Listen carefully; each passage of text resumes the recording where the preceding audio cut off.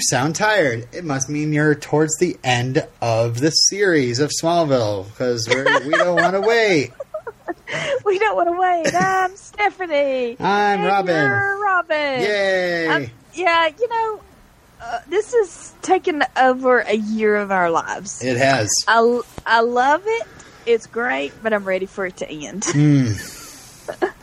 Yeah, I know. But it's also like, I'm also like sad. I'm like, oh man, I've been listening to all the old Chew podcasts and remembering how I felt as I was getting towards the end. It's funny listening to me hosting that show during season 10. I was a lot more unforgiving because I was watching this with the mindset of, this is all we have left. This is it. So don't bullshit around. Like, like, don't give me stuff I don't want. I want him in a cape, and I want the glasses on, and I want Superman stuff to happen right now. Period. I mean, I'm kind of let down by these episodes right here because I was expecting a lot more than this. Mm-hmm. Mm-hmm. I feel like they're rushing through these episodes. Hopefully, they're focusing on the finale, and the 2-hour finale will be phenomenal. But I think these episodes right here suffer from, we just don't have very much time. We got to get to the good stuff. Yeah, and I mean, and there's some last minute planning, I think, involved. I mean, just how that Bow of Orion got introduced to the story. Yeah. Like at the end of one episode, and in the next episode, it was like, okay, Bow of Orion, Veritas Journals. I'm like, whoa, where are we getting this mythology from? I also felt that Booster Gold was just the wrong time for Booster Gold. It was time. That should have been earlier this season. Yeah. Yes. And Superboy. What? All right. That's good. That's a good segue because that's our first episode. Scion. Okay. Scion. This is the one where Angel tries to stop Connor from going to the dark side. I mean, Clark. Yeah, this is the one where we get the Cordelia, Connor, and Angel triangle. And apologies to the 3 listeners we have that don't watch Angel, but that was an Angel reference. But I knew you were going to laugh when you disgusted laugh when you find out, I'm going to change my name to Connor. Oh my god! Oh my god! Oh my god! Oh my god! But first off, yeah, I thought First off, he was bald and his name was Alexander Lex. And now he's a good guy. And now we're going through all the things we went through when Clark was lad. Yep. We got this is some full circle stuff. I think they also thought, what are we going to do towards the end of this story with this character that we've created? Maybe they had some different plans, but they decided to change their mind. We could talk about that when we get to the finale. Maybe they thought that they were going to get Michael Rosenbaum, and then when they didn't get him, what are we going to do here? Let's make this kid more Clark-like than Lex-like. But there was also, I did some research, and Superboy did come up at a convention like the summer before, and I believe it was like Kelly Souders was like, that sounds like a good idea. I'm just not sure how we do that. And then they were trying to figure out what to do with Alexander here, where to wrap it up with. And they said, well, how about that Superboy idea? And, and actually the Superboy mythology is kind of along the same lines as what's going on with Alexander. Well, and I would have been okay with it if it wasn't just in one line of dialogue. Tess saying, we changed his programming and now he's good and he's absorbing things like an MIT grad and blah, blah. That was bad. All right, so let me just start my notes. I'm sure you don't have a lot. Do you have notes this week or? I don't know. You're either holding notes or you're not holding notes. Tell the truth. I have no notes. But you have a memory. You have a better memory than me because I do go through my notes. And you are reminded of things and start commenting on them. Whereas if it was the other way around, I'd be like, what happened? Well, I mean, I did watch these several times, or like I awesome. at least listen to them while I'm doing other things. All right, so we start off with basically Smallville riffing on the surprise kid trope. You know, like Alexander. Half of Alexander's DNA is actually you. You and Lex are his parents. And then I just wrote, cut to Maury Povich crowd going wild. Yeah, because Tess says the genetic love child of you and Lex, or something like that. He's like, and then don't say that. And then the slash fiction writers were like, yep, Klexers. But it does go along with. Speaking of, I still haven't received any slash fiction, any Klex slash fiction. I want some in my inbox. Yeah, and I mean, we don't really give out any other contact information, but our Twitter handles, so at Steph Smith or at We Don't Want to Wait, and send it through, and I'll send it right to Steph. So this is a lot like the Superboy mythology, though, from the comics. I have it written down. Superboy is created by Lex after Superman died in a battle with Doomsday. You remember the whole death of Superman thing? Yeah. Yeah, after Superman died, they had all these different replacement Supermans, and Superboy was one of them. Lex used his DNA with Superman's and created a clone and inputted a mental suggestion so he could control him. And when Superman came back from the dead, he actually had a hard time dealing with the fact that there's this kid that's kind of half him, half Lex, and he kind of shirked any sort of responsibility. But eventually, like, he took him to Kent Farm, gave him the name of Connor Kent, and the Kryptonian name Kon-El, and the whole black Superman shirt, jeans look. That's totally Superboy from the comics. So that's where they got into that. But I love that it's just like, you and Lex are this Alexander's parents, and it's like, and then all of a sudden the theme song starts. It's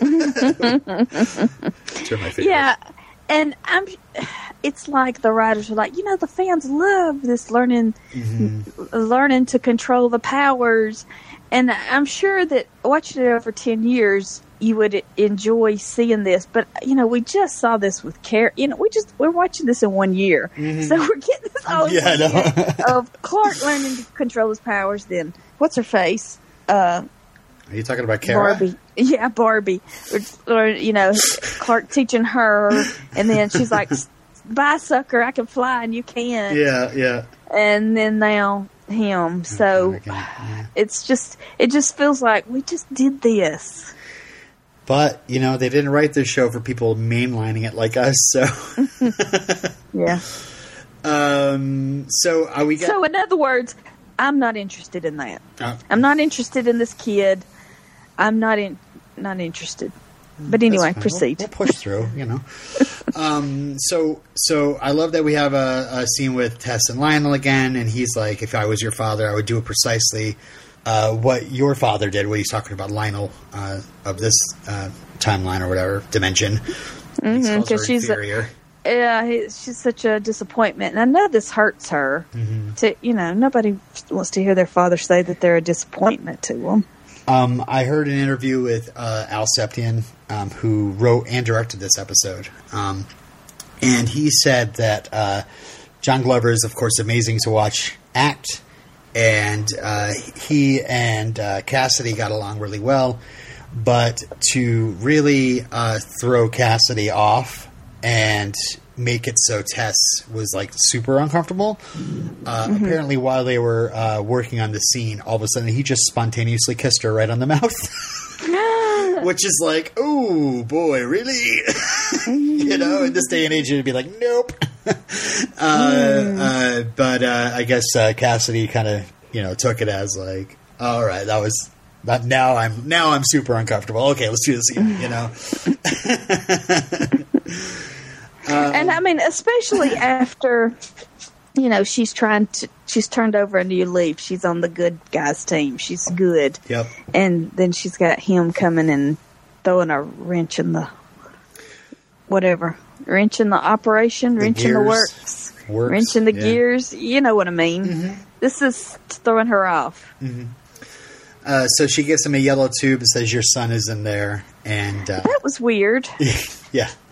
She said it was like from the exploded truck or whatever. Fragments?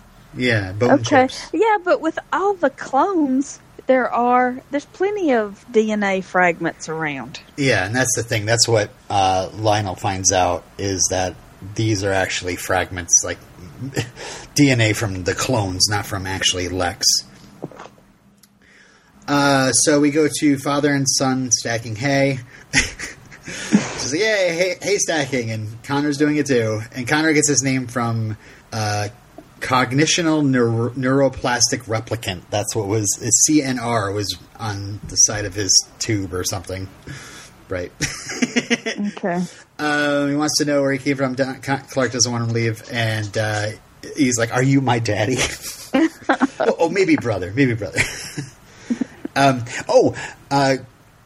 One thing to help us out this week is I put the homages within the notes during the scenes that the homages are paid. So instead of actually having okay. So, I mean, I'm sure you can tell the one where Lois comes in and Connor all of a sudden is spurting off at the eyes.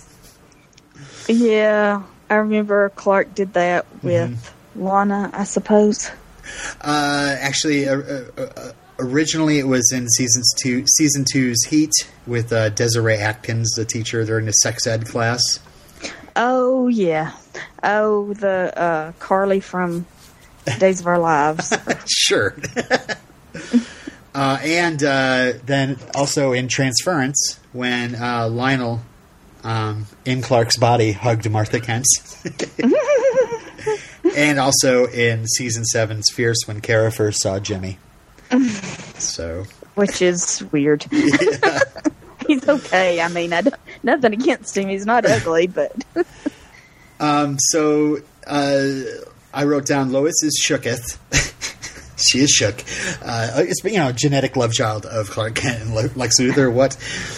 But yeah, I guess this comes from Clark's blood, and this is the other homage to Clark's blood, which was taken originally by.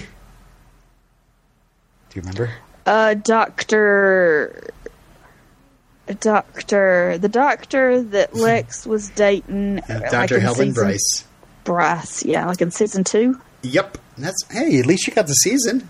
Right. I could picture her, I just couldn't remember her name. Yep. In the episode Calling, Lex stole the blood sample. In Exodus, Lex returned the blood, but it's to be assumed that Lex took a little sample for himself. And there was also the blood that Clark gave to Morgan Edge. He cut himself in the bar, and it's like, here's your stupid blood. Yeah. So his blood's been around. Yeah, I feel like there's blood floating around out there somewhere. Mm-hmm.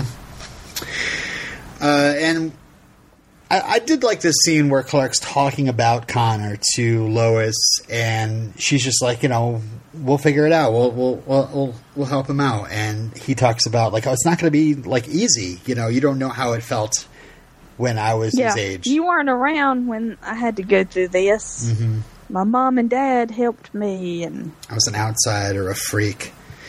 And he says, the only thing that has made me feel normal is you. And Lois is moved. And then, later on with the bumbling, when she talks him into doing the bumbling Clark Kent, it's kind of like this. It's kind of like, I have to go back to when I wasn't in control of things. Mm-hmm. Yeah. Actually, there is a bit of an homage in Booster when Jaime, the Blue Beetle, does some stumbling around, and it's very much almost like Clark with his books in the first episode. Mm-hmm. Man or Superman and all that. Okay, so Tess and Lois team up to prove that Lionel's a fake. And Lionel, off-screen, tortures Dr. Lamel, Lexa Doig. Her scene got cut, though, but that's how he finds out that Connor is in Smallville. Okay. Meanwhile, Clark's trying to teach Connor how to use his heat vision, trying to light a candle, and he ends up setting Clark on fire, which is great. That was cute. Yeah. And then Clark takes off his blue shirt. He puts on a red shirt. He only has 2 colors. Yeah. One time he wore purple, I remember. Oh, yeah, that's right. And, of course, we have the just like the... when, like, Connor, like, overhears that the other half of him is Luther, and, of course, they're lying to him, and then he gets sent into, basically, into Lionel's clutches, who gives him the Red K ring. You thought Red K was gone. No, it's gone from being used by Clark, I'll say that. Mm-hmm. Actually, this is the last episode of Red K, for reals. I have in my notes lots of this is the last this and last that. I'll point out to you as we go along. This is always so sad. Lois gets taken by Lionel, and she says to Lionel, I knew never got blood on his hands, and Lionel's like, you don't know me, and like seriously tries to shoot her in the face, which I thought that was pretty scary. Lionel's pretty scary here. I was like, Clark can't get in between that. Yep. You know, that cuts down the time of Clark blurring in and rescuing her. Yeah. But luckily Connor saves her and then decides he's going to romance her because he's on Red K. So he gets her furs, a necklace, a car, and then he takes her to the mansion, the ruins of the mansion. Yeah, that's half burned down. Yeah. I love Lionel, like, on the phone, too. I have no idea. But just talking about his son, his first love. That was really gross. Oh, the Luther... what did he say? The Luther sex drive. The Luther... what do you call it? Oh, it was really gross. Yeah. To talk about your child like that. Yeah. Doesn't remind me of anybody in particular.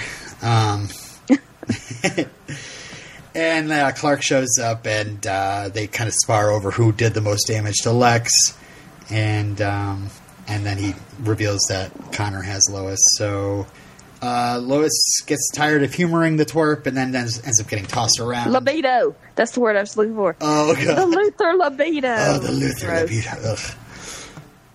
Ugh. So she's trying to tell him, you know, this isn't even Red K. Clark could control himself. Clark wasn't this bad on Red K. This is your Luther side that's coming out. And Connor prepares to kill her by strangling her. And I actually wrote down some homages here, rather just kind of pointing out the continuity here. Connor prepares to kill her by strangling her. Lois says she's seen Clark in Red Kryptonite doesn't turn him to what Connor became. However, in Season 6 Crimson, Clark abducted Lana for love and strangled Lex with the seeming intent of killing him, though Lois wasn't present when this happened. And also, there's a bit of a continuity problem here, too. Lois tells Connor what she's seen about Clark on Red Kryptonite and how it didn't turn him to what Connor had become. However, she had never seen Clark under the influence of Red K and retained the memories of what had happened. She wasn't in Red, Rush, Exodus, Exile, Phoenix, and Unsafe. She has no memory of her interaction during Crimson, and she didn't come across him when he was on Red K when he was fighting Metallo in Upgrade. And it says, like, Smallville Wiki's like, well, maybe there was an off-screen episode of Red K, and yeah. So, yeah, Clark shows up. Connor says he's not welcome. Connor knocks Clark around a bit. And then Clark says, you're coming home with me. Which I was like, yeah! Because you know where that's from, right? No. That is from the episode Phoenix, where Jonathan Kent shows up, superpowered, to take down Red K Clark in Metropolis. And he says, you're coming home with me. That's Phoenix. And, Clark smashes the ring. And then Lionel shows up at Green K. And then Superboy rescues Clark from the Green K. Yep, he uses his heat vision. And, like, destroys it, sort of. Yeah. And similar to Kara in Season 7's Fears, Connor has trouble controlling his heat vision, but by the end of the episode is able to use it to destroy a piece of kryptonite and save Clark. Some of these are like, are these homages, or are these just... rip-offs? Let's just pull that old trick out again. So I love we have Lionel listening to opera again. I was very happy. And of course, Tess, like, in full Tess Mercer mode, like, you're out of here. I did all this paperwork. It turns out the birth certificate, the thing that proved that I was Lionel's daughter, still had real Lionel's fingerprints on it. That's something that he wasn't able to alter. So you're out of here. Also, the scotch you're drinking has nano trackers, and now I'm going to know everywhere you go. If you retaliate, I'm going to crush you. And again, this is the nano trackers. That's what Lex did to her back in Season 8. And he says, why not kill me? And she says, that's not who I am. And he says, we both know you'll always be a Luthor. So she is fighting it. Yeah. Not really fighting it, but him showing up has really messed with her head. Mm-hmm. And it's like, I think she's using the powers that she has, her coldness, for good now, and it kind of comes back during Dominion, where Lois doesn't trust what she's doing about the whole closed gate thing and thinks that she's working for herself or whatever. Okay, so Connor fixes the barn. Yeah, don't beat yourself up. Shadow inside of us all. Blah blah blah. Time to dress the part. S-Shield shirt. Connor Kent, welcome home. He's going to go to Smallville High. And, though he doesn't. And Clark tells Lois he's got a newfound respect for his mom and dad, how much responsibility they had, and Connor Kent is never seen again, just so you know. Really? Really. Yay! Spoilers for the comics, he moves to DC and lives with Martha and Shelby. If you're wondering where Shelby is, Shelby is fine. Dog is... A lab is right at home in Washington, D.C., when he has a whole farm that he could live on. Yeah, it's true. It's nothing compared to the farm, but I do remember there was some scenes with Martha in D.C. at her home, and it seemed like she had like a suburban house. Oh, okay. So it must have been like outskirts of D.C. or something. I don't know. Virginia. Yeah. Lionel goes to Lex's grave. I'll do anything to have you by my side again. And then... Darkseid shows up. Darkseid. So that was Scion. That was Scion. I mean, it was fun, but I don't want to ever watch it again. Yeah. It's got its moments. It's got some things that made me chuckle. It's got some cool Tess moments. But besides that, it's really not that great. All right, let's go to Kent. This is the unwanted sequel, or the sequel you weren't expecting, I think I said in my tease. Yeah. The one where Clark Luthor returns. Yeah. That's how I felt. I was like, wow, I don't want to see this. It was really cool the first time, but what more do we need to hash over here? Mm-hmm. Well, I mean, I don't know. I will tell you this. Again, I've been listening to Shu, and Brian Q. Miller came on for a couple episodes, and of course, none that I was actually on. But there was a bit of a backlash to Luthor, and it was the fact that Clark Luthor really shocked people. They really thought he was something they did not want to see about Clark, that he was this irredeemable evil. And so some may say that this is almost a reaction to that backlash, where that Clark is good on the inside and can be saved. And of course, who better to save him than himself? So it's got a bit of a reaction to that. That's really silly because I mean, it's just saying that Clark turned out the way which we knew this, we didn't have to see it, but we know this. Clark turns out the way he is because of the Kent's influence on him. And then if Lionel had gotten to him first, it would have been bad. Just like he ruined Lex, turned Lex into a monster, he would have turned Clark into a monster. I mean, it's not Well, I guess difficult. it's I guess not difficult to understand. I guess they're making an argument for nature over nurture. Like, Clark is inherently good no matter what. And, yeah. Well, but okay. I guess we're all born innocent. Just, you have those fanboys that you just want to punch in the face. in all fandoms, you have those few who are just stupid. Yeah. Oh, trust me, we were hearing a lot from them back in the day. Really? What were they complaining about? Mostly not enough Chloe. Chloe's not being used in the right way. Chloe, and Chloe. And why is Lois here? Yeah. So, anyway, I think Kent is still a pretty darn good episode. There's a lot of good stuff in here, and I love the return of Jonathan Kent, even though it's, alternate Jonathan Kent. I mean, it's nice that Jonathan and Martha have a happy ending somewhere in another dimension. Yes. I mean, that's nice. Mm-hmm. But... All right, here we go. I'm going to run us through. Okay. All right, so Lois falling asleep at her desk. And by the way, I had to cram some of these episodes late at night to get it done because I've been so busy with the holiday week, and I just wrote Lois is me writing these notes here late at night.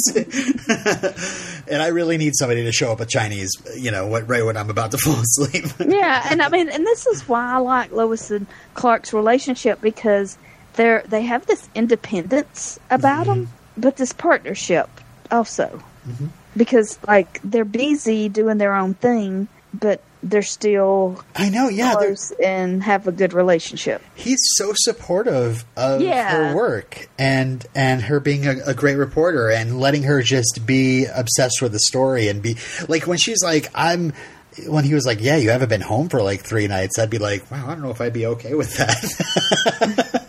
Yeah, that's a little excessive. Jeez, come home. Were you sleeping on your couch? But all this stuff is going on. It's Martha took in Connor and sent Clark the deed to the farm, and it's like, oh, she's giving this to you, but he's like, oh no, I have to make a decision. Do I move it? Yeah, and it was. Do I sell it? Yeah, it was a cute scene because neither one wanted to say which way or the other they were thinking. Right. Lois didn't want to encourage Clark to sell it. Yep.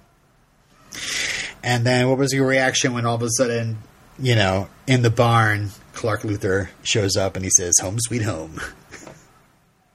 What was my reaction? I was like, well, it's about to go down. They're about to throw down. Yeah, it's funny. It's like this is not really that needed, but we still get to see Tom Welling being super evil. That's always fun. Yeah, I mean, I like seeing him being bad. Yeah, I mean, I know that our Clark is going to win in the end. I mean, yep. Spoilers, he's Superman. Yeah. Yeah, it's like on Angel. It's like, oh man, another Angelus episode? Like, you never say that.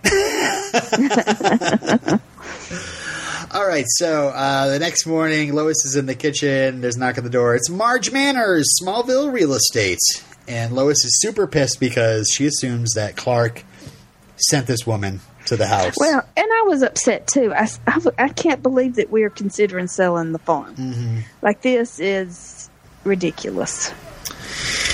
And, and then Clark goes to the loft, and he's on the phone, and then he turns around, and, oh my gosh, Clark Luthor is here. And it turns out that they didn't switch like they did before, because Clark had destroyed his mirror box on this side. So he just basically super speeds the mirror box into Clark's hand and just turns it on and sends him back.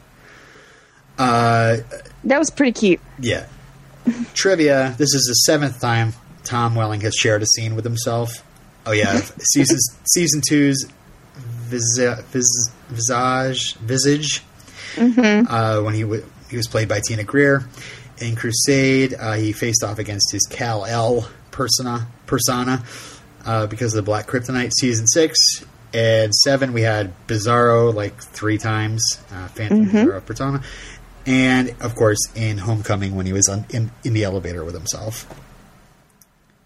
Elevator. What elevator? In the future. Oh, that was so cute. How could I forget that? Yeah.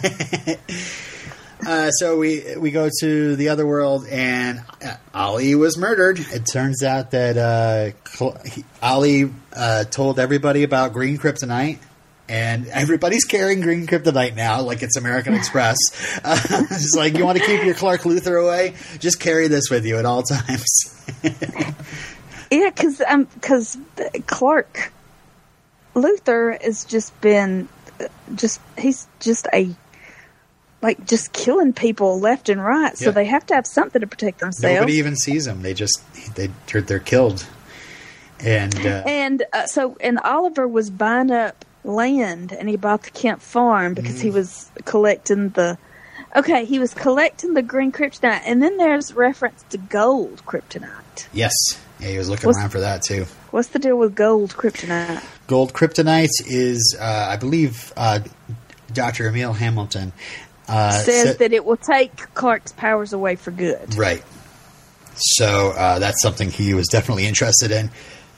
I love how in this dimension it's like this is like a play on what Lex did, basically Lionel did. He bought up all this land and took away the good farmers, hard-working families, and all that. For his own purposes.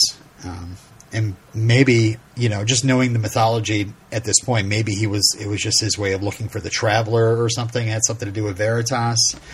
I'm sure it wasn't just to create manure or whatever they were making in those factories. But yeah, in this world, I guess Lois got married to Ollie, but Clark Luthor killed Oliver. And Jonathan Kent shows up drunk out of nowhere and spits on Ollie's coffin. Were you excited when you saw Schneider? Or you probably saw him in the credits. I don't know. I was like, we just saw him. Like, that was enough. You didn't, though. People who are watching Smallville saw him like almost a year ago in the premiere of the season. We saw him a couple weeks ago. Oh, okay. Anyway, so Lois pulls Green K on Clark, and then he's like, "No, I was the nice Clark. I was the one on the roof. Remember me? I was the one that said that I didn't want to live in a world." And then she finished his sentence. Yeah. So they knew that who he was. Yeah. Meanwhile, Lois has found a new apartment in our world. That is just bricks upon bricks upon bricks. Lots of bricks. Yeah. Oh, I really love this scene, but it was so tense. Because you're thinking, when is she going to realize that that's not Clark? Is he going to hurt her? What information is he going to get from her to help him on because he's looking for Lionel. He wants his daddy back. Right. That's why he's in this world. This dimension. I wonder if our listeners can hear my daughters screaming at each other right now. And if they do, that's like it's like going to Lollapalooza and watching Soundgarden on the main stage, and then you hear in the distance the Pixies playing. That's basically what's going on here. So I apologize if that's distracting. Well, Sadie is scratching at the door, wanting out because she's nervous because it's storming, and then Edward's aunt is in there and has the loudest, most booming voice. I think everybody in the family has a loud voice. So thanks for coming to We Don't Want to Wait. You're here for the TV discussion, and you also get the sideshows. So anyway, so the signs that Clark Luthor was giving, I wrote down one of his quotes is, "You're kind of cute when you squirm." I was like, oh boy. And then he has the nerve to break Clark's telescope. And that's when she realizes that's not my Clark. But she's already given him the information that Tess has some knowledge, so he's already off to see Tess, so she's frantically trying to call her. But Tess is in the mansion, which I guess doesn't get any reception. And Clark immediately figures out that it's Clark Luthor. And then he just kind of says, "Hey, we got all the time in the world. I'll be back." Because he has the hots for it. Because he wants to have sex with her. That's how she knows. Holy cow. The, sadistic sexual tension between those two. Yeah. Oh, and also we didn't talk about the,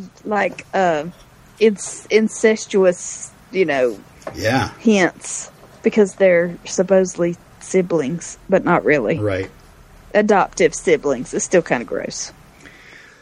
So Clark goes to the old barn back on the other side looking for Jonathan, and Jonathan's all ready for him with a board and a meteor rock.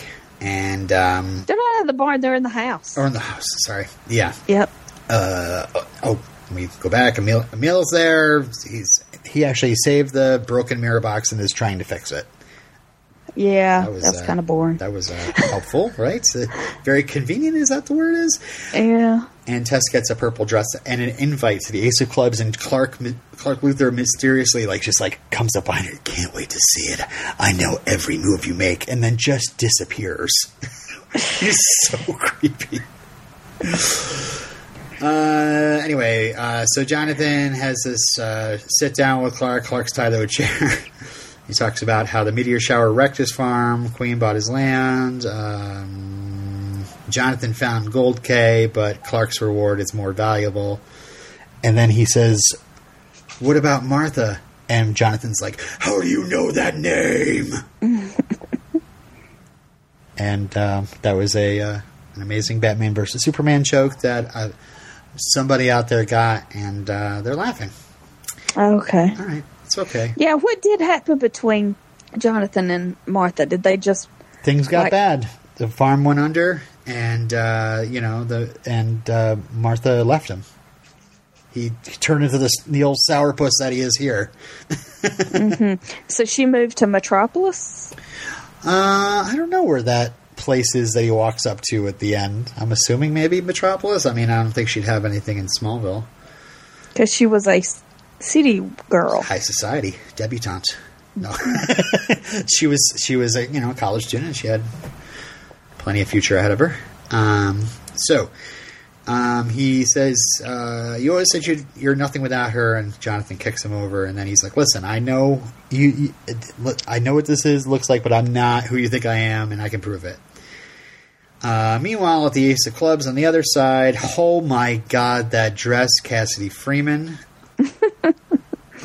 Yeah, that red hair and that purple looks really good. Yeah, that's what looks good.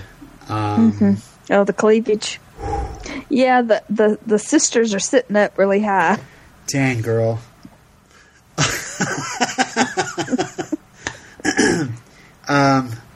Hold on, I just need another moment. Purple dress. Yep. Okay, so it's actually funny. There was a huge Smallville auction in Vancouver after Smallville ended. And people were actually, it was like a gigantic warehouse of just costumes and different props here and there. I guess Lex Luthor's pool table was up for sale for $150 if he could just carry it out of there. Yeah, right. Oh my God. And there was this girl that posed with that purple dress, but put it on over her clothes and was just smirking. It's really funny. That was one of those times where I was like, why am I not in Vancouver right now? Oh my God, I could get why can't I just be rich? Yeah, why I could just have actual Smallville something, a piece of the show for dirt cheap. Yeah, and these people get it and then they put it on eBay. Yeah, bastards. They don't even want it. Bastards. They just buy it to sell it. Red Jacket.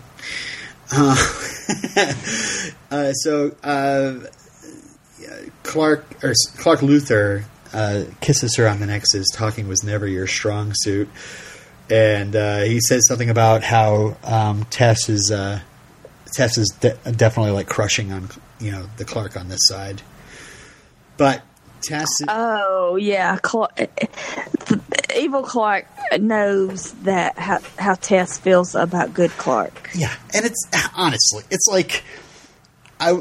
this might be a story point that somebody might watch and be like, oh gosh, Tess this is going to go somewhere. This is going to be something big. It's like, no, hey, look at him. I mean, she's probably got a crush on Ollie too, and You know? Yeah, I mean, He's like, yeah. Who wouldn't? That's why I can't believe that when Clark was in high school, nobody paid any attention to him. He was this bumbling guy. I mean, look at him. Look at that washboard abs. Giant. Those washboard abs. Yeah, he's tall. He's dark. Walking he's perfection. Gorgeous. Look at those cheekbones. Those, his. Yeah. So it's kind of like, duh. Yeah. Yeah. And what else? Well, but I think that like Lex had that obsession with Clark, trying to figure out what the deal was with Clark, and I think Tess kind of had it too, but because she was a female and he was, gorgeous, there was that too. Mm-hmm. But also, then now that she's on their side, she's just wanting she's wanting Clark's approval. She's wanting to prove Clark. She's wanting to, she just wants she believes in him. He's like, something that she will support wholeheartedly, and even make some. And he's gorgeous. And he's gorgeous. I sent you a picture today just to remind you. Well, we had this thing going on with Daniel, who is probably... Is that what you're talking about? Yeah, he'll probably hear this in like 6 months. Yeah. No. The picture I was talking about is the one I sent you in Messenger today. You didn't even get it? Oh, from the Granny Goodness. Abandoned. The Granny... Yeah. Abandoned. Yeah, but then he needed to work on his pecs. His pecs weren't very pronounced in that episode. Wow. All right, then. But I feel like he is really working out really hard right now to getting ready for this finale. Yeah. Because his face is so lean. Like he has you can see the muscles in his face. So anyway, Clark Luthor tells Tess that he, since everybody wants to kill him on the other side, he wants a fresh start on this world, or he's just going to kill Tess. So on the other side, Clark finds a shotgun and says Jonathan kept it close when coyotes would come in the fields. And I just wanted to mention that Jonathan Kent told Clark about that in Relic, the episode where we see a flashback to the 60s and all that. Oh. I love this line. You didn't have powers. You didn't have a destiny to save the world, but you were my hero and I lost you. Oh, my God. And then he says, Martha's your home. Better risk everything than to hold on to nothing. And so Jonathan's heart is turned and he says, goodbye, good luck, son. And then they go for a hug and then Clark is whisked away. Yeah. And like how he tells Jonathan that Martha's his home. Later on, we get that with Lois. Yep. Oh, this is another thing, by the way. After Jonathan died, Clark went to I think he was on his deathbed in Void, and he met up with Jonathan, who's basically like, no, you have to go back, and you have a destiny. And right when he's about to hug Jonathan, he gets pulled back to reality.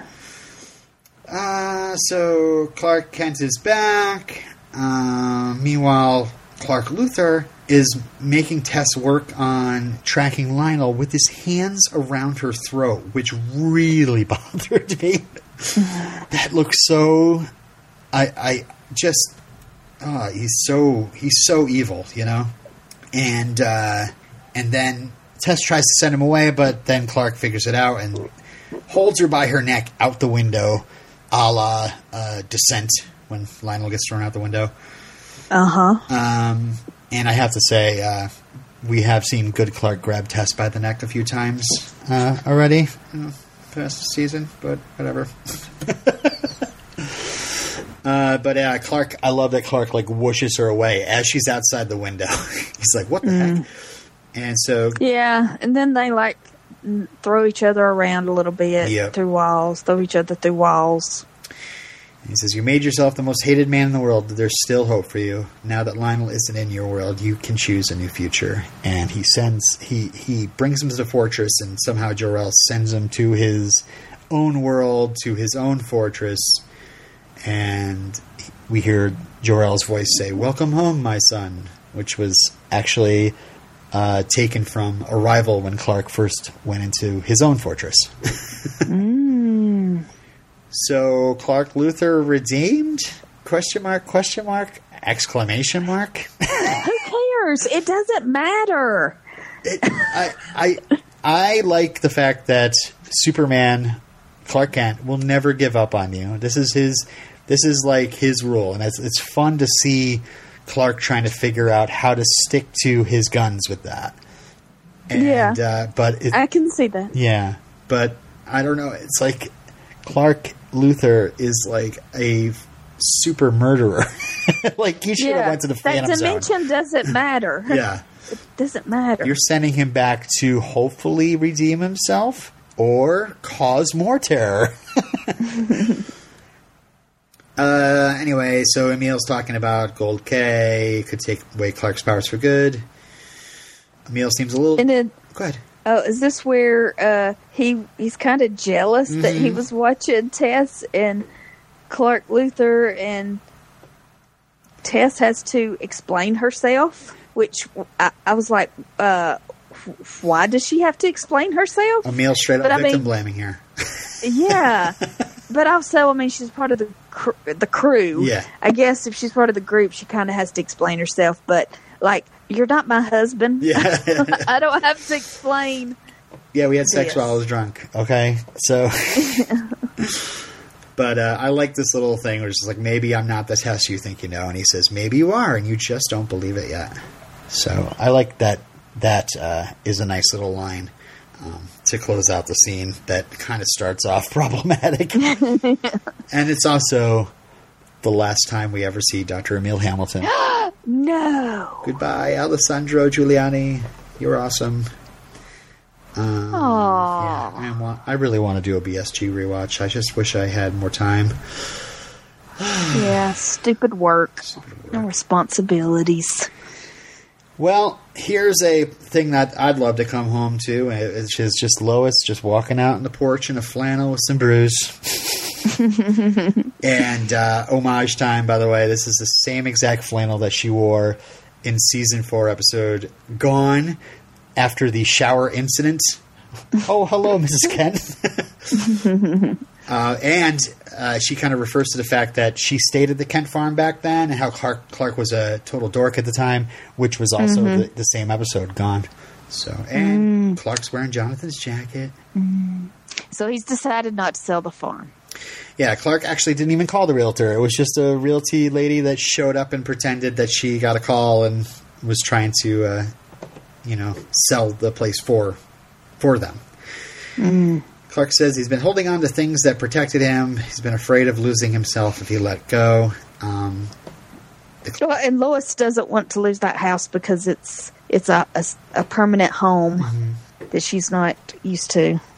She says, Smallville is my home, not this Smallville, you. And that's when Clark decides to sell the farm. So he is going to sell the farm. Like, make up your mind, Clark. Damn it. Well, make up your mind.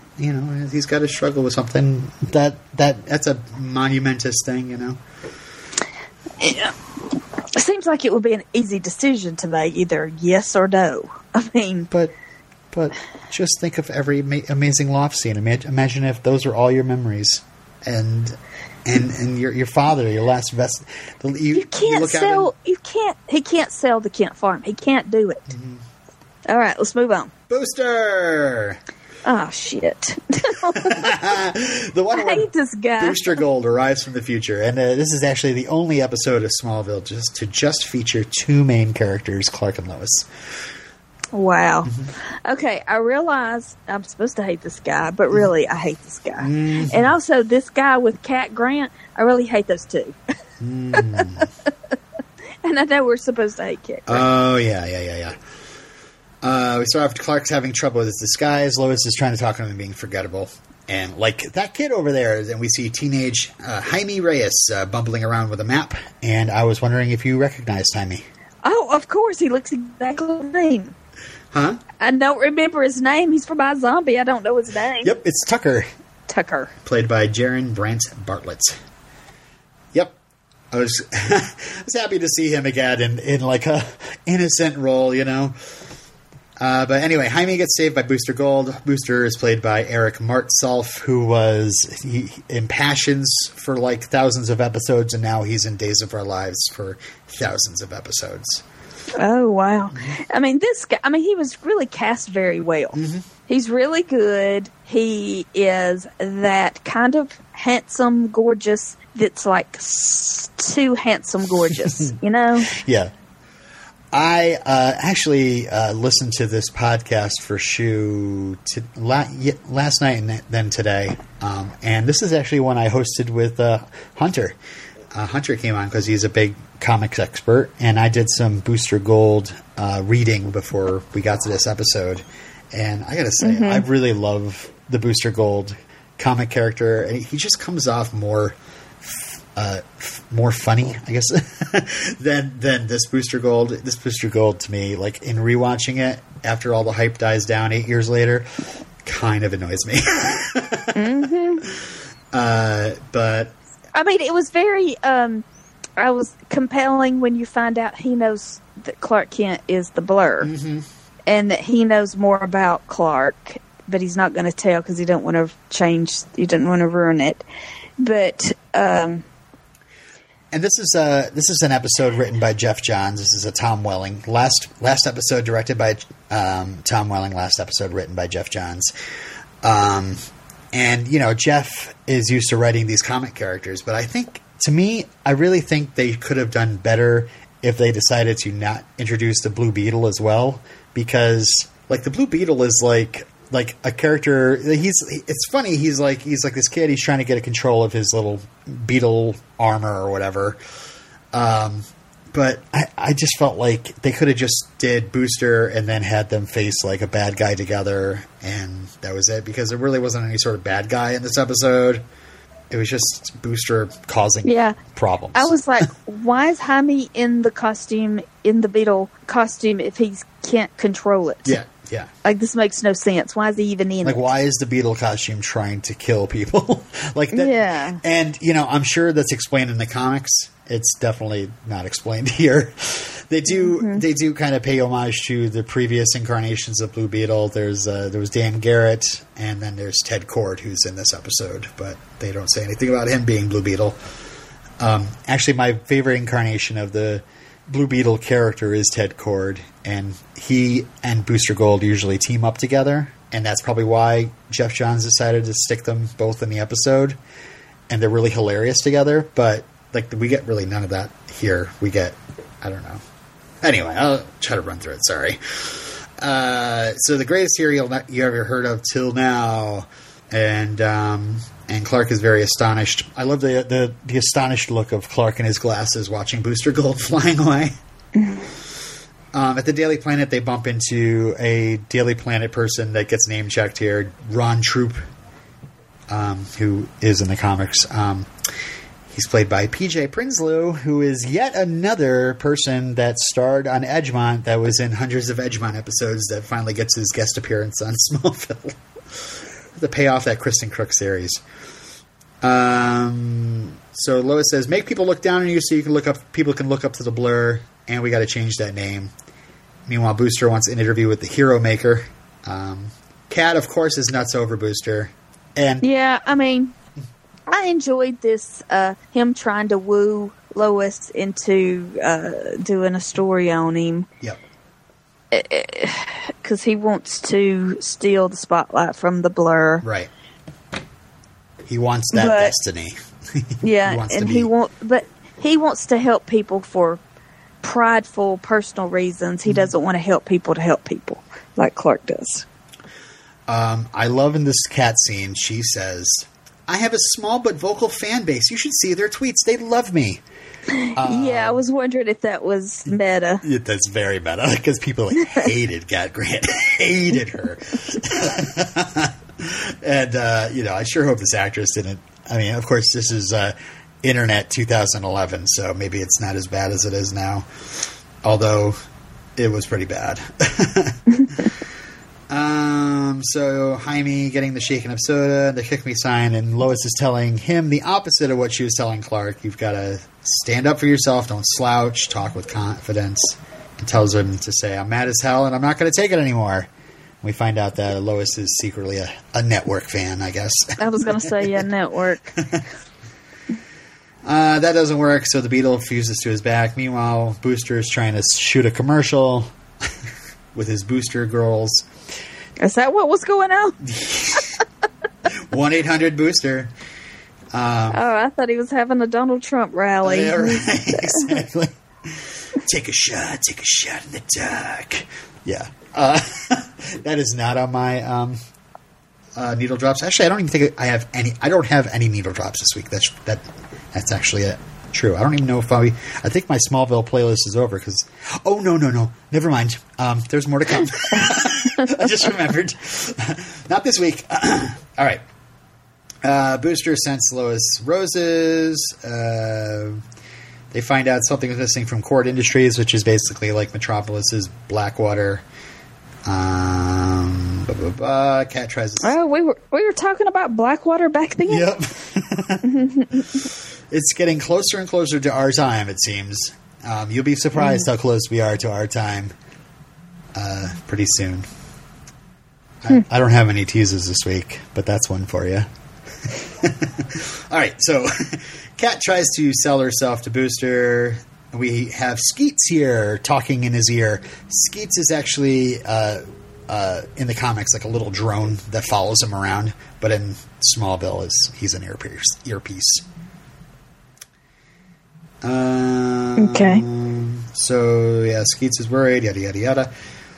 Lois and Cat debate the Blur versus Booster Gold, and we see Cat's got a Booster Gold fan club T-shirt, which is an actual T-shirt from the comic books, and it's funny because it has the comic version of Booster Gold on it. Ted Kord, by the way, we've met him before. He's played by Sebastian Spence. Do you remember him at all? No. He played Professor Matt Freeman on Dawson's Creek, the college season, who had the daughter or something, and was constantly giving Joey crap. And we thought maybe he wanted to sleep with Joey, but yeah. Does not ring a bell. Okay. She Joey babysitted for him while she worked at the bar. The daughter came to the bar that one time. Okay, now that sounds familiar. He was in X-Files. Yeah, I can't remember if there was any. He was in Home. He was in Home? Yeah. Wait, maybe he was one of the brothers. Does it say what his character's name? He's like a sheriff's deputy. He's a deputy. Yes, that's right. I remember mentioning this on Dawson's Creek. He was Deputy Barney, I believe, who I believe gets killed pretty quickly. Because that was the whole joke of the episode. Like the sheriff was Andy, the deputy was Barney. Anyway, Booster Gold calls Ted Kord. He's like, "Listen, you give me the key to the city, and I'll get you your weapon back." Meanwhile, Lois has decided to counter-advertise and put the S shield up, and it says "The Real Man of Steel" over Booster's little billboard. I like when Clark went to go see Ted Kord, and he's like, "Can I go to the bathroom? I had a milkshake." Yeah, I love him trying to be bumbling Clark Kent. It's a little weird, It's like, all right, you're going to do some method acting for a while. It's not as. I don't know. It's not as. It's a little harder to believe that people would be like, "Oh, well, no, I mean, this guy's not acting in front of me." It works for me. I just feel sorry. It's just kind of sad. Mm-hmm. It's demeaning. Yeah. Cat dresses up as a Booster girl. Turns out that Booster took a Legion ring, and he's from the future, and he stole the suit. He stole Skeets. Yeah, he said that they were friends. He was friends with the Legion, but then he was like, we're not really friends. Associates. Why is Sadie working? Is there a storm coming? No, I think because people are here. She's excited. So another rehearsal is interrupted by the Blue Beetle. He's there to destroy Booster Gold for some reason. I have no idea. Meanwhile, we have close-up shots of Jaime screaming from the inside of the armor. And Booster's trying to get advice from Skeets, but his information is invalid because Booster has changed the future. So he has no information for him. And we get an actual phone booth transformation. Which was the best part of this episode, I think. Yes. And he saves Kat, and whatever. Booster and Blue Beetle fight a bit, and then finally Booster has to talk him down and tell him to be the hero because, you know, he got inspired by Clark earlier. And what else? Booster says he was addicted to saving. He was actually a sports star. Blah, blah, blah, blah. Oh, you should change your name. The Blur sounds like a roller coaster. Maybe try something that starts with an S, like that one you're wearing on your chest. Something super. You gotta brand it, baby. And then he gives him a shirt. And then he says that Lois should interview Jaime because he's the true hero, not the kid in the scary armor that almost killed everybody. Whatever. Anyway, Kat's a Blur fan. She made super cookies. And then Clark bumbles and knocks a bunch of stuff to the ground. And Kat says, Clark is a nice fixer-upper, but he's no Blur. This is... Yeah. Yeah. See, that's like somebody like Kat looking down on Clark. You know, that's what pisses you off about cats. Yeah. That's why people hate cats. Well, guess what? People like Kat should be envious of the man that Lois has. Yeah. Well, this is the final appearance of Carrie Lynn Pratt as Cat Grant. Bye, Kat. Adios. Adios. At the Kent farm, Lois is wearing Clark's glasses. Clark worries what people are going to think of somebody like him marrying Lois. And he rips his shirt open in frustration, which is enough to turn Lois on. We'll make it work. Credits. Yeah, that was weird. That was weird. Yeah, I don't know. I think to me, I believe the Jeff Johns episodes are diminishing returns. I liked his Absolute Justice, and then we had Legion, and now we have this. And yeah, this was very much just, I don't know, it was very comic booky, fan servicey stuff, but it wasn't good enough for like the normal viewer. It was a pretty shit episode, I thought, except for like the phone booth transformation. I remember we were looking forward to this all year, and it was mainly because I was reading Booster Gold comic books. Oh, yeah. I knew Booster was coming. Jeff Johns, oh my god, you know. Anyway. So Booster Gold is from the future. He is. All the stuff that he's talking about is actually from comic books. Jeff Johns likes to stick to the comic book mythology and just say it on the screen, and I don't know. All right, so we ready for Dominion? I don't even know which one that was. It's the one where Clark and Ollie have to kneel before Zod. Oh, I'm so sick of kneeling before Zod.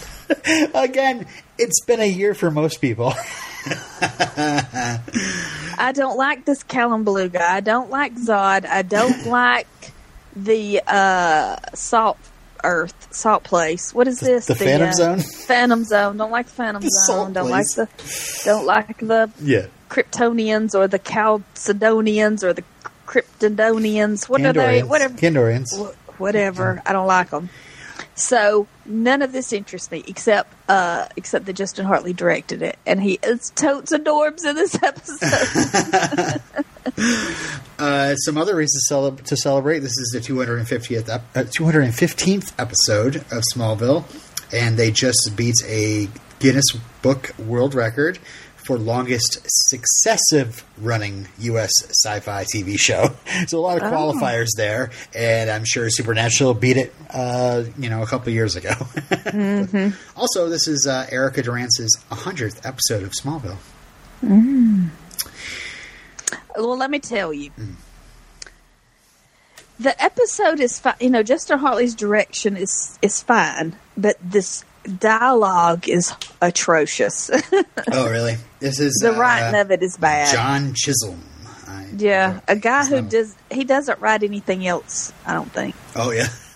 Maybe it was like a writer's assistant that got a job. I swear I've seen this name come up before. I just never looked his name. Yeah, his name does look familiar. I don't know why. But yeah, not a good writer. All right, let's run through it. So Lois and Clark are moving into their new apartment. I see an exterior there, and I'm really bummed because as all my research, I've not been able to figure out where that exterior is in Vancouver. Or maybe it might not even be in Vancouver. It might be in New York, just like the ISIS Foundation was at one time. But yeah, if anybody knows, please let me know. Otherwise, don't. Okay, so... Lois is moving in, and she's got her white snake throw pillow. Oh, that's pretty cute. And Clark offers to unpack in super speed, and she's like, no, let's take our time, and, we find the perfect spot for everything. I was like, imagine what unpacking in super speed is like, just like sit back and within seconds have your apartment completely unpacked and everything put away. But oh my God, it'd be wonderful. Yeah, but also like, when you realize that he put everything wherever he wanted, is he able to think that quickly of like what would be the perfect place for, like the good old Blue there, But, all right, so we find out that Slade escaped from the Phantom Zone. What member of House of L unlocked it? Oh, God, we got to find out. So Clark goes to Watchtower. We find out that Ollie's back, and it's because Tess asked him to come back because in the Phantom Zone, Clark is powerless, and Ollie's got a lot more experience superhero being powerless. Powerless, yeah. And it turns out that Tess created some sort of interdimensional eye watch, which, I guess the eye means interdimensional. So I guess I'm, being redundant. But again, this is Tess's advanced... bad. Number one, bad. Maybe she hired somebody to do it, and who does she say, hey, I have this dimension that we go to. I need this thing put together. And anyway, much like any other time a portal is opened, immediately somebody hitches a ride with Clark, and it's Ollie. And as you noted in our Facebook group, it's fun to see these opening credits showing executive producer Tom Welling, directed by Justin Hartley, and having them show up when their faces are on the screen. Mm-hmm. I love that. So we start seeing skulls with Omega symbols in them, and he goes to the little gate and he discovers that the crystal that was supposed to be there is missing. And meanwhile, Tess is realizing they lost the signal, and Clark and Ollie are on their own, and Lois isn't very happy about this. Anyway, the Clark and Ollie get brought to the ruler of the Phantom Zone, a very bearded Zod, who says to Neil, "Boo. Neil, son of Jor-El." Shut up. This is probably my favorite incarnation of Zod, Callum Blue as Zod, and it mainly has to do with the beard. Yeah, I like the beard. I think he looks good. I just hate this character. I hate this character, and I hate this. I just don't like it. We had to have closure of Zod, yeah. We had to find out what happened. And it turns out that the Kandorians, they went to their new world, the Kandorians put him on trial, and they decided to send him to the Phantom Zone somehow. And so he's the ruler of the Phantom Zone. So when he got to the Phantom Zone, we also know that, if you remember, the Phantom Zod that took over Lex way back in the episode Zod is running around this, doing Phantom stuff, and was like, whoa, there's my body. And they merge. So like he says, you're my enemy in both lives now. Oh. So he's got the merged memories of both Major Zod and General Zod. Okay. And then Zod says a very good point. What would Jor-El think of you using the Phantom Zone for your own purposes? Which, he explained to Tess about how Slade is like super powered, and we can't. And it's more like we can't really trust, the powers that be, because darkness and dark side and all that stuff is ruling. So, but I just want to posed that question to Team Flash on the CW's The Flash, who have their own prison where they keep their super criminals locked up without any sort of court, nothing. And it's just basically like, oh, they'll get out with their superpowers. Not if you teach the prisons how to lock them up safely. One of the biggest flaws of The Flash. Anyway, more criticisms here.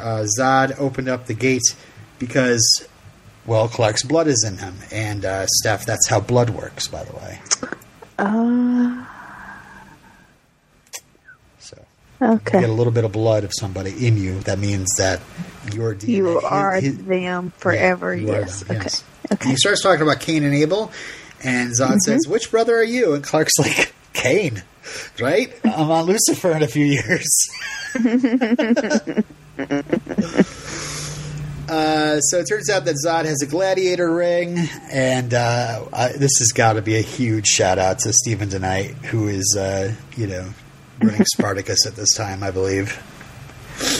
And then, of course, we have the classic Clark as the gladiator takes down somebody, but he won't kill them, so Zod comes up and kills him anyway. And Lois, meanwhile, finds out Tess has a timer before the gate is destroyed. She says that Tess says, oh, it was my plan with Clark, and Lois is like, terrible plan, and pulls out a gun. And Tess says, being with a hero means accepting that hero's sacrifices, and she says, being a hero's wife means never accepting defeat. Meanwhile, Clark is telling Ollie, yeah, thanks for hitching a ride with me, dummy. I had this plan with Tess that, if things went south, she would trap me here. And you feel pretty dumb about this now? Okay, see all of that. This plan sounds stupid. They wouldn't do this. This is so out of character. Why? They wouldn't do this. He's done it before. He's been so afraid of Phantoms escaping again, and the amount of terror that they wrought during season 5 or 6. He wouldn't trap himself there. I'm sure he would have. He's Superman. He would sacrifice himself first. No, what about Lois? What about Lois? He wouldn't do that to Lois. I know he wouldn't feel good about doing it to Lois, which, just like Clark, he doesn't say anything to Lois about it. Exactly. This doesn't work. Bad episode. I think it works, but it doesn't look good for Clark and his feelings for Lois. But this is something he'd do. He'd sacrifice himself to save others. I mean, we got a wedding coming up. I know. All these Phantoms ever think about the wedding. The problem here is he went to the Phantom Zone because somebody escaped. Whereas he should have just went to find the escapee, find out how the heck he got out of there. Because he doesn't realize that it's a trap, and he falls right for it. Also, he has bangs. Like, his bangs are in his face. I know. The whole portal transfer really threw his hair around. Yeah, it makes him just look completely different. Yeah. I don't know if that's like a thing for the Phantom Zone, just to show him that he's mortal. He's mortal now. He could be hurt. He doesn't have perfect hair. He doesn't. His hair is affected. So Zod tells Ollie that, hey, I met this guy, Darkseid. He's pretty cool. He's going to give me this beautiful wasteland if I take care of Clark Kent. And obviously, what a deal. So they talk about Darkseid and how Clark's going to turn on you just like he did me. And he's like, why don't you be my brother, Oliver Queen? And okay, yeah, because we're waiting for this other shoe to fall about the Omega symbol being on Oliver's skull. So we think that this is where he's going to turn to the dark side. Mm-hmm. And so we have a scene from Spartacus, which, again, without the additional pressure, I feel, of, oh my God, we have so little time left, what are they doing? And just appreciating that this is like... And, of course, also, I've seen some Spartacus since then, so I'm kind of liking the homage to it, especially since Stephen DeKnight was a part of Smallville for such a time. I love it. I love the slow-mo. I love the CGI blood. I love the music that's playing during it. I love it all. And I love that Clark Kent is in a red cape fighting Oliver. So awesome. And yeah, they look pretty hot at they really, each other. I was like, ugh, yeah.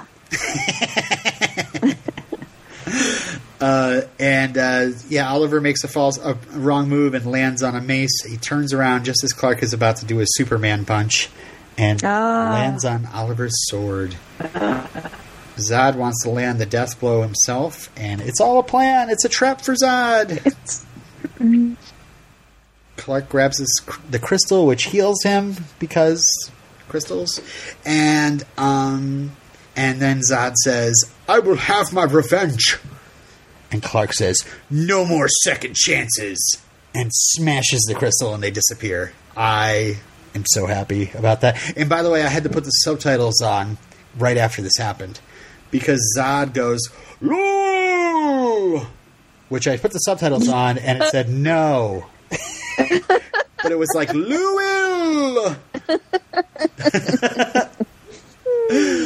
And then we get the classic Zod and his minions, which are kind of like an homage to Non and Ursa from Superman 2, trapped in the old Phantom Zone glass spinning through space.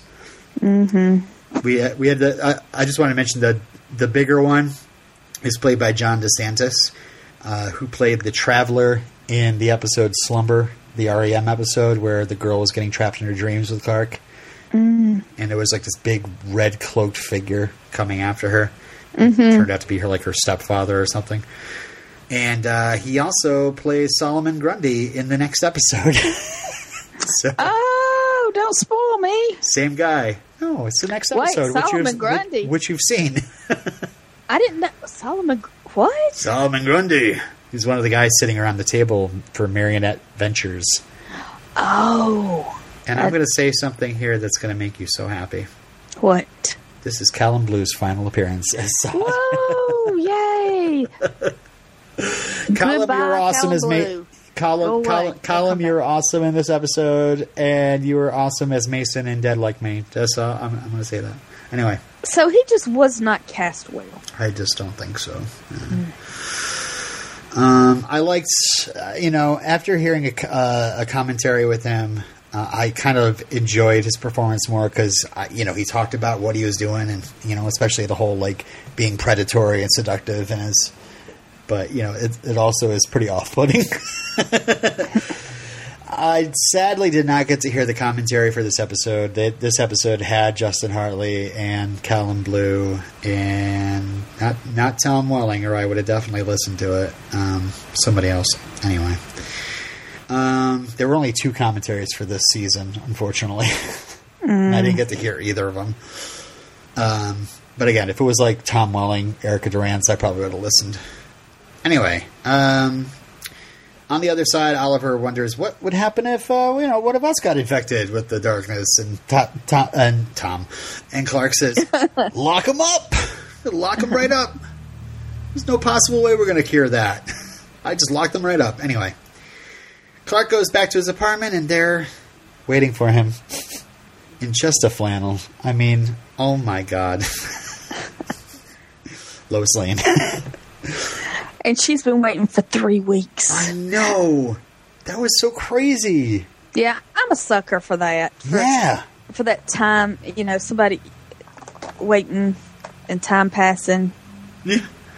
Yeah, especially when it's like, oh, and by the way, we got 2 days till the wedding. And Clark says the famous last words, "Nothing in this world can prevent me from walking down that aisle." Oh, what's going to happen? And then Darkseid's got different ideas. Mm-hmm. And then we see, as we're zooming out of the shot, little old Blue sitting there, being the symbol of hope for this new apartment here. Meanwhile, Oliver meets up with Tess because he's looking for a weapon that he read in the Veritas Journal in Off-Screenville. It's this guy, Ryan, who was the guy who kicked Darkseid's ass last time. Carter told him in Off-Screenville, remember? And then Ollie goes to a church. He has flashes of beating Desaad, and he crosses himself, and he walks out, and the angel weeps blood. I don't know what that means. Me either. Dark side, evil stuff. Oliver is still infected with the darkness, and him being in a church causes problems. Okay. I don't know, something like that. Got it. Prophecy! Oh boy. Oh my goodness. Please do not make that noise on our last episode, okay? Finale!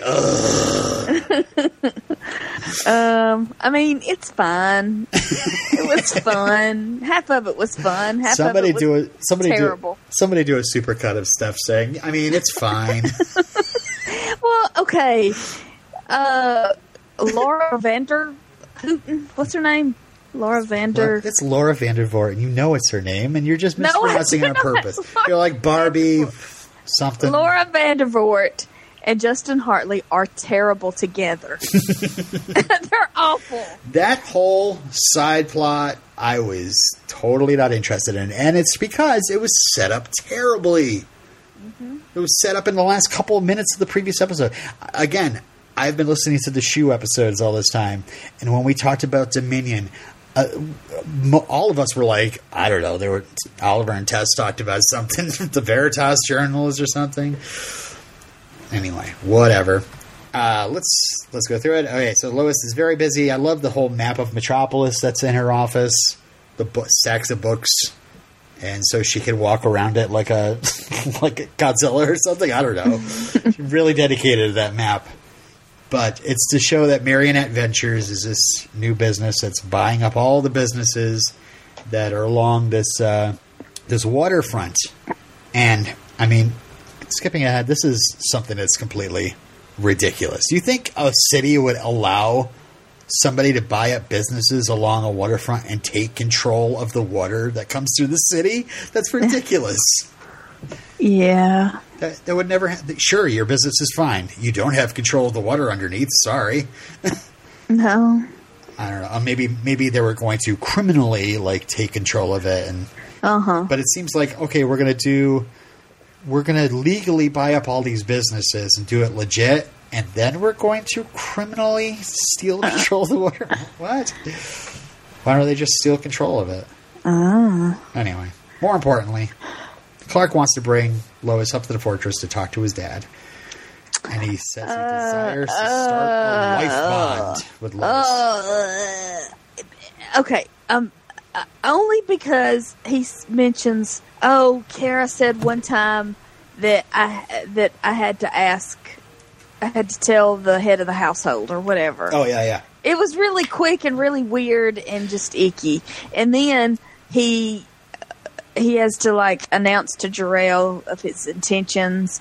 It's just weird. It was just bad. I didn't like it.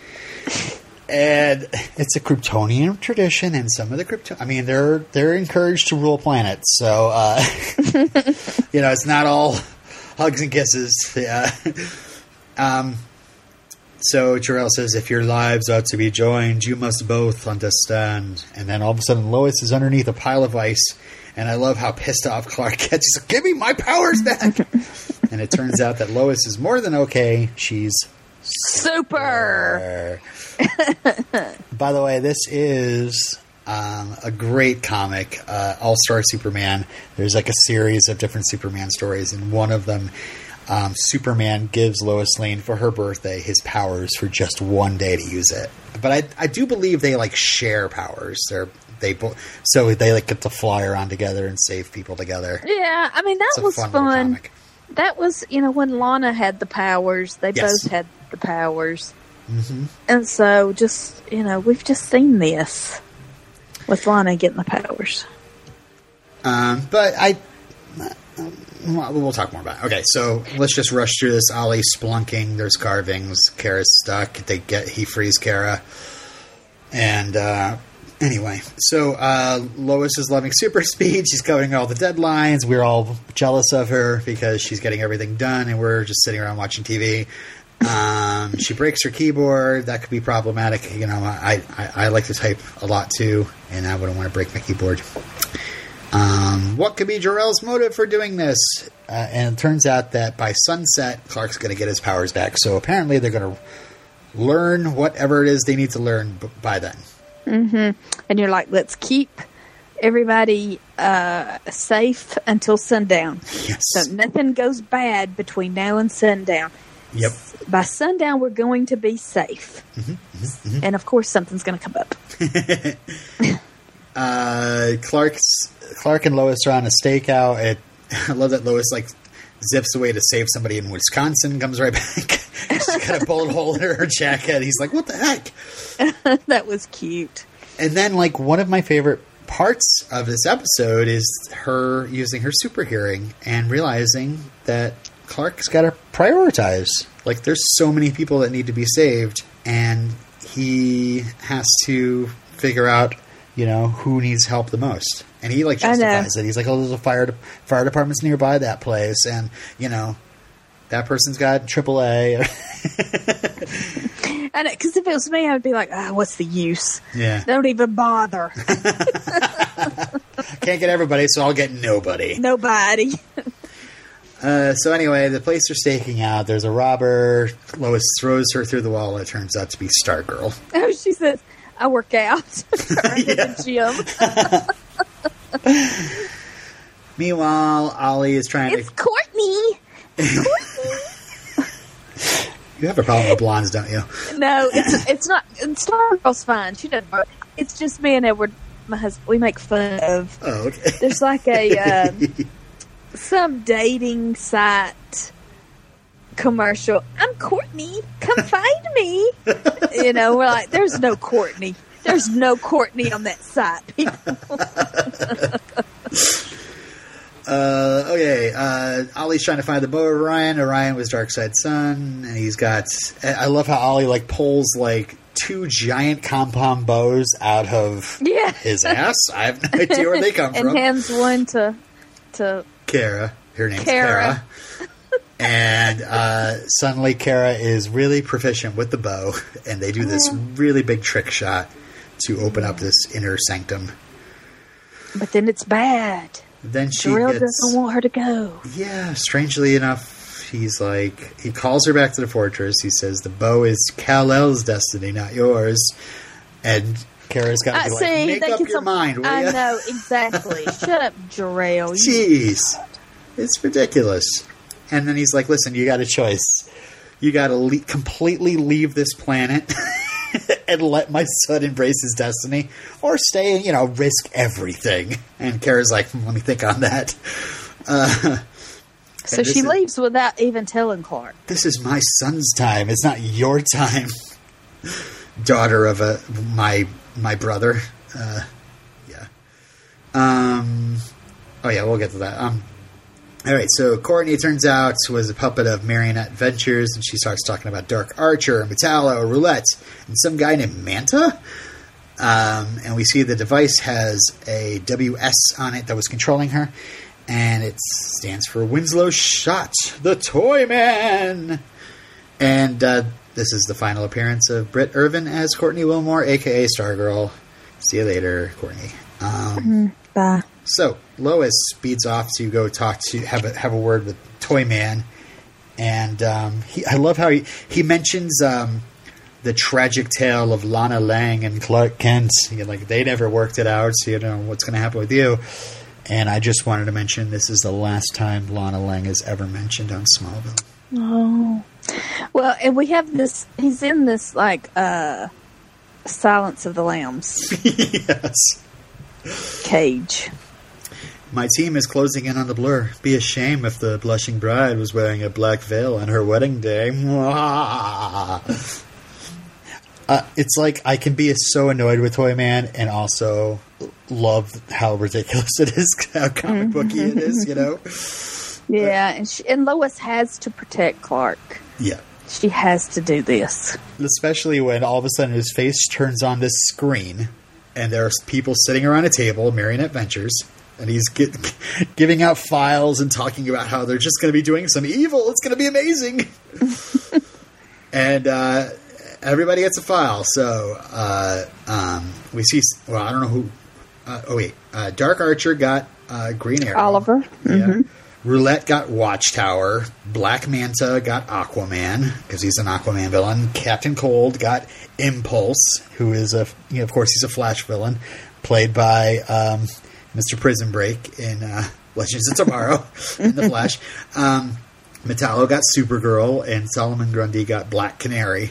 See, I didn't recognize Solomon Grundy. Yeah, he was like the big guy. You have to be a comic book fan to recognize. It was just like a shout out, like what the hell? Because this is actually the last episode they introduced DC comic book characters to the series.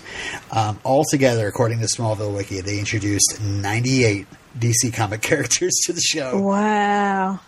And no Batman.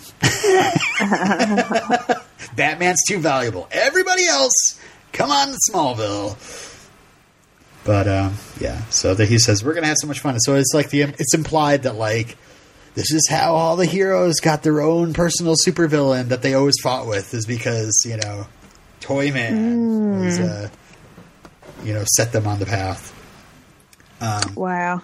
Yeah, Marionette Ventures is not something from the comic books. I think they were heavily implying the Legion of Doom, because that's from, like, Super Friends and stuff. Yeah, it's like the antithesis. Yeah. Like, oh my god, all the supervillains are teaming up. Meanwhile, in the Legion of Doom. Clark, Lois shows up to murder Clark. Clark sees the diode, and the sun's gonna set. Oh, it's not there Tess yet. is like, just hold her up.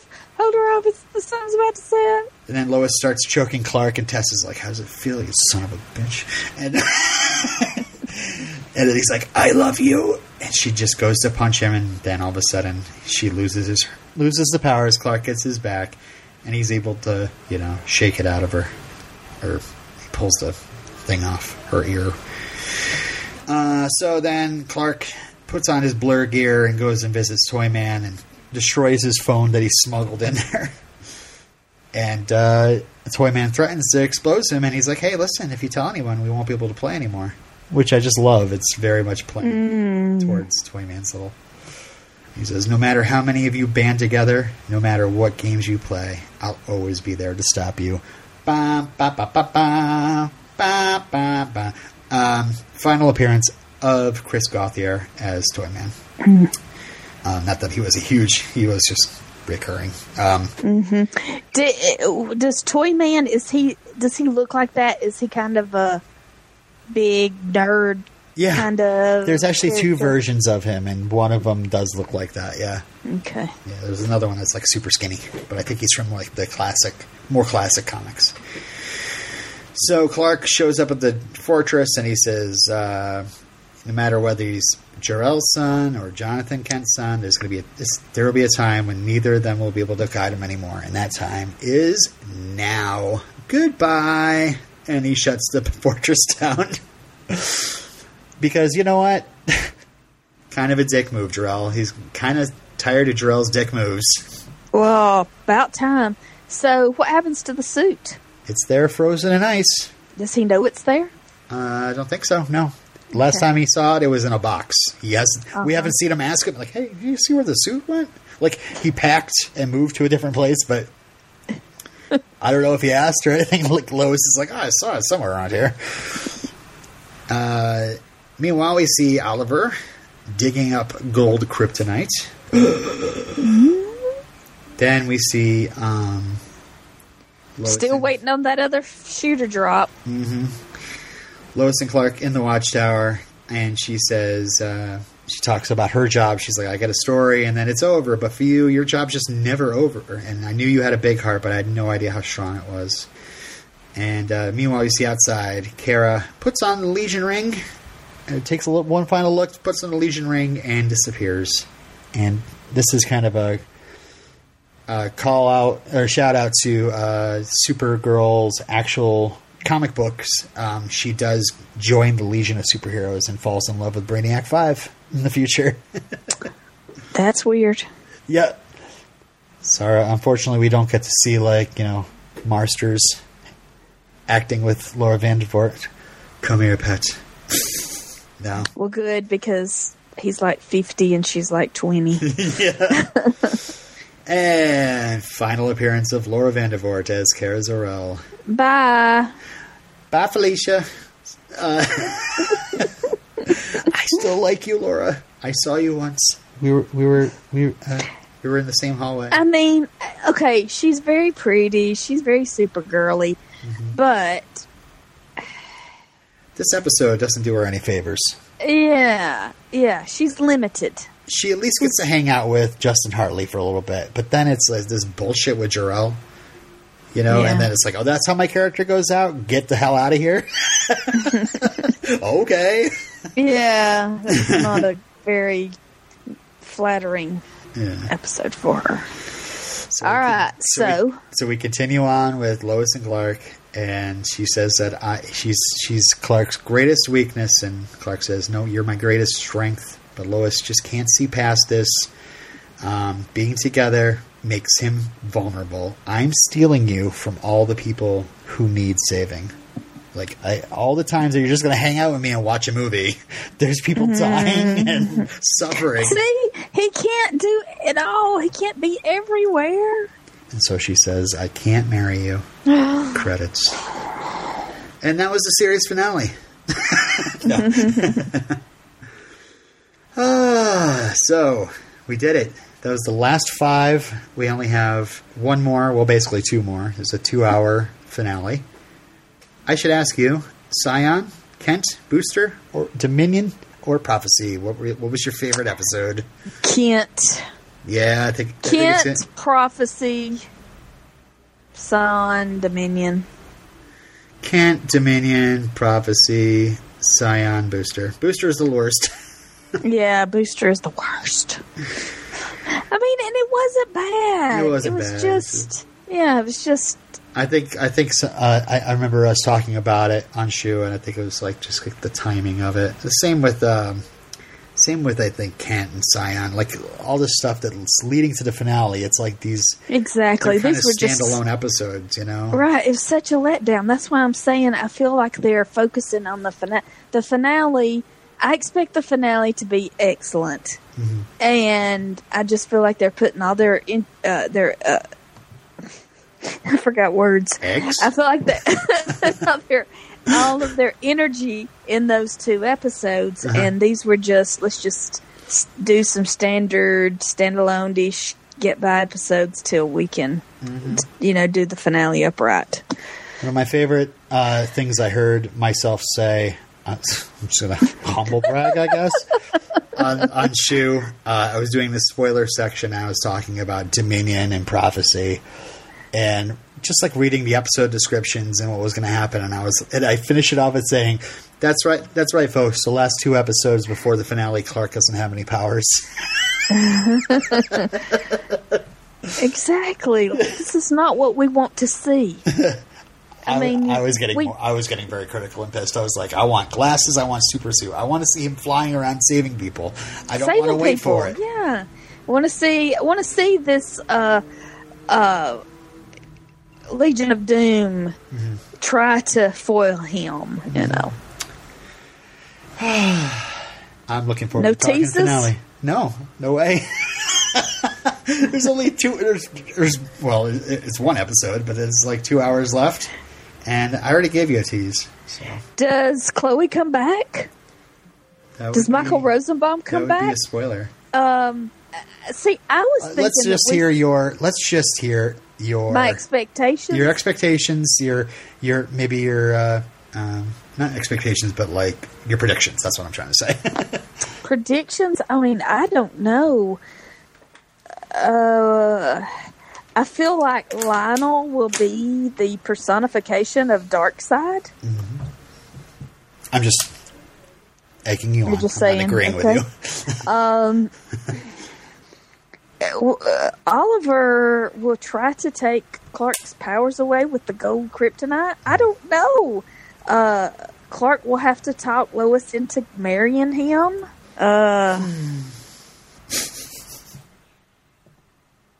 Does Martha come back? Does Shelby come back? I believe we already did a series wrap on Shelby back when Lois was looking at her mom's stuff.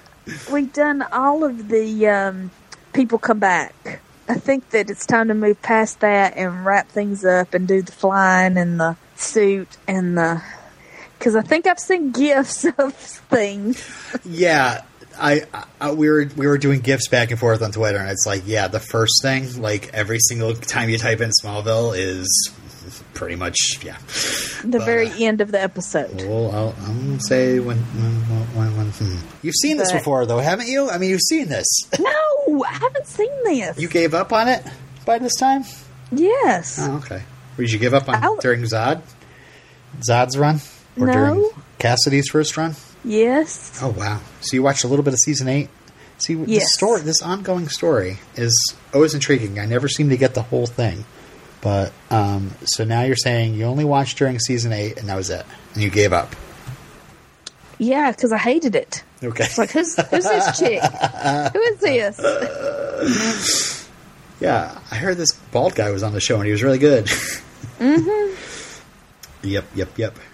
So I'm looking forward to watching the finale. I'm also looking forward to watching the shoe finale, the 2-hour movie we shot for the saying goodbye to Smallville. It was very, very tearful and also self-congratulatory. Like, we did so much we were a podcast.